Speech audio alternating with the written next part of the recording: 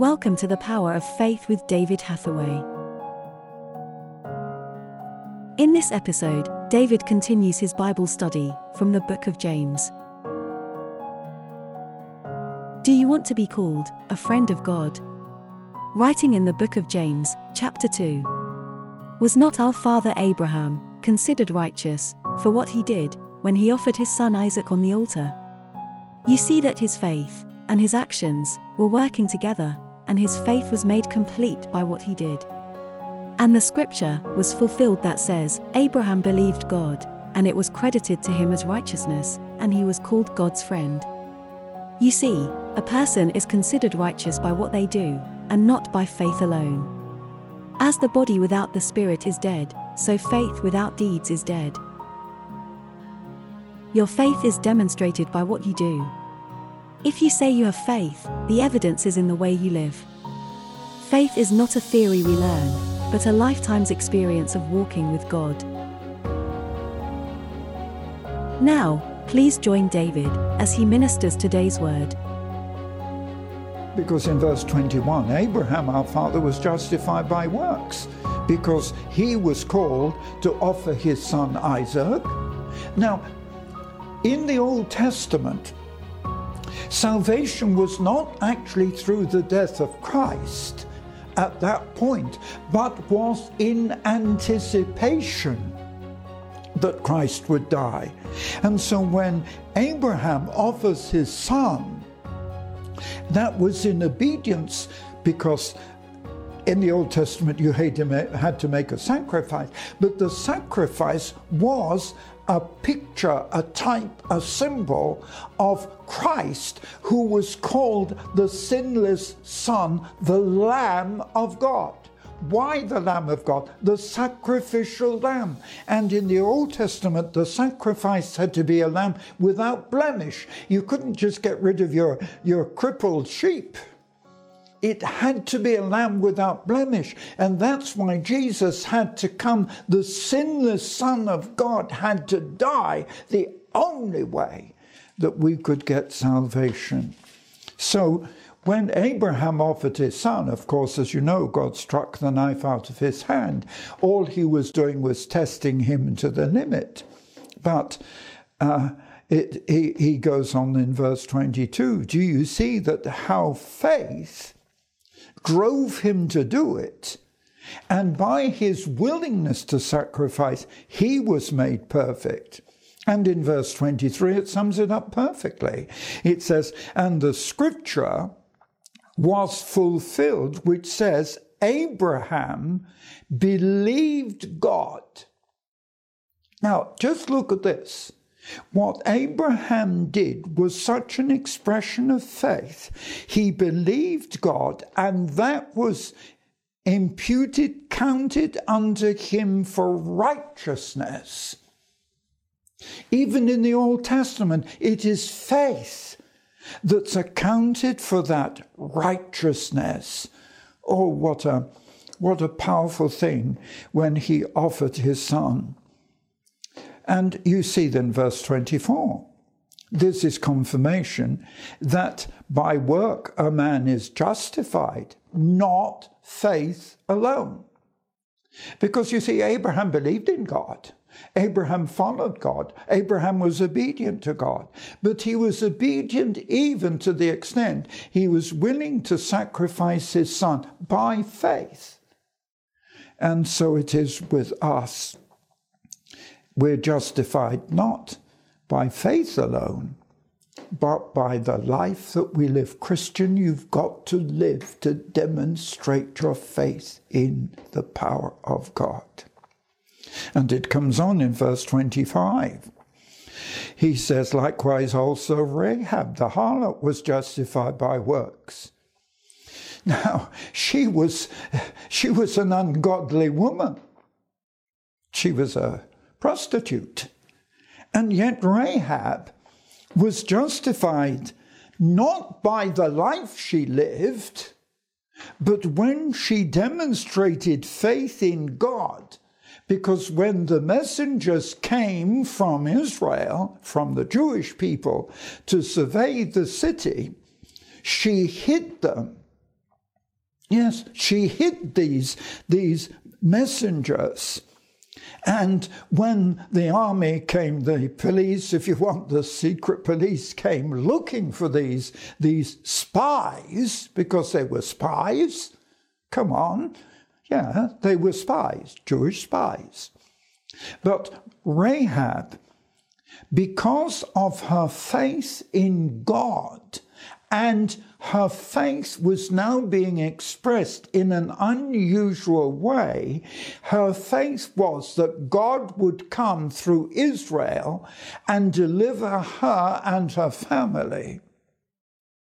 And so her action in deceiving the secret police and sending them out by a different way to hide those men was an act of faith. And of course, if you know the story from the Old Testament, it puts it very simply, because these two spies gave a message to Rahab. They said, look, when we come, and we are coming, what you have to do is, so that we can identify you, you have to let down the crimson cord out of your window. Because her house was obviously built into the wall of the city, and that crimson cord is representative of the blood of Christ. And you know, our only plea, because none of us is perfect, our only plea when we stand before the Lord is we plead the blood. There's an old song that always I used to sing in my church, in my evangelism, when we called people to repent. It was simply, just as I am, without one plea, but that thy blood was shed for me. O Lamb of God, I come, I come. And our plea is not our own righteousness, but our plea is, Lamb of God, I come just as I am, except that your blood was shed for me. And so in verse 26, he ends up this chapter by saying, as the body without the spirit is dead, so faith without works is also dead. What a dramatic, graphic expression. We're dead. It's the Spirit that keeps us alive, the Spirit in us. You know, we are three parts, body, soul, and spirit. And it is the Spirit within us that comes from God that makes us who we are. And without that Spirit, we're dead. And just so, those who call themselves Christians, unless they actually have the life that demonstrates it, their faith is dead.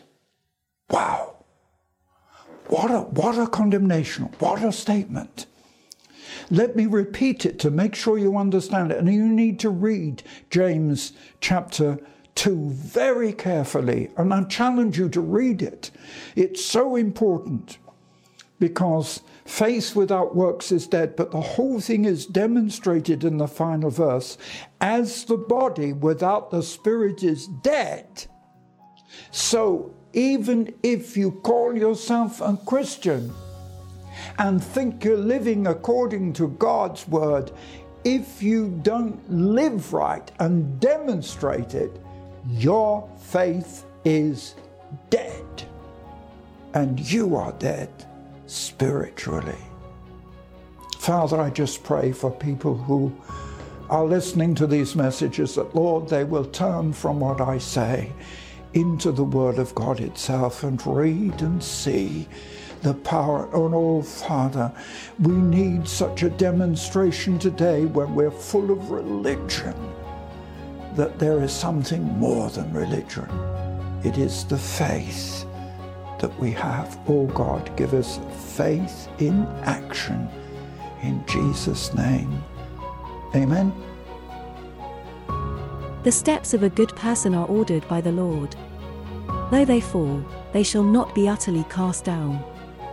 For the Lord upholds them with his hand. What a wonderful promise! As you seek God, he will order your steps. And even though difficulties will come, God will uphold you. Please continue supporting our humanitarian and spiritual aid work in Ukraine. The need is great, but God is greater. Through your support, we can share the love of Christ with so many hurting people. This year, David will hold ministry in Ukraine and Armenia. In addition, he preaches the gospel on TV, radio, podcast, and online. To make a donation, visit eurovision.org.uk/donation. We would like to give you a free gift. David Hathaway's Prophetic Vision magazine is available free of charge. All you need to do is ask for it. This faith-building resource will show you the path to revival in your life and ministry. To receive this free magazine, visit eurovision.org.uk/magazine. Thank you for listening to the Power of Faith broadcast with David Hathaway. We would love to hear from you. Contact us by visiting eurovision.org.uk. Also available online are many free teaching resources to help you on your walk with God. David has written many faith-building books to encourage and inspire. Order these online today. Each month, David ministers online and in person. Our ministry is only possible because of the faithful support of so many people. For details on our evangelism and humanitarian relief work, visit eurovision.org.uk. Thank you again for listening.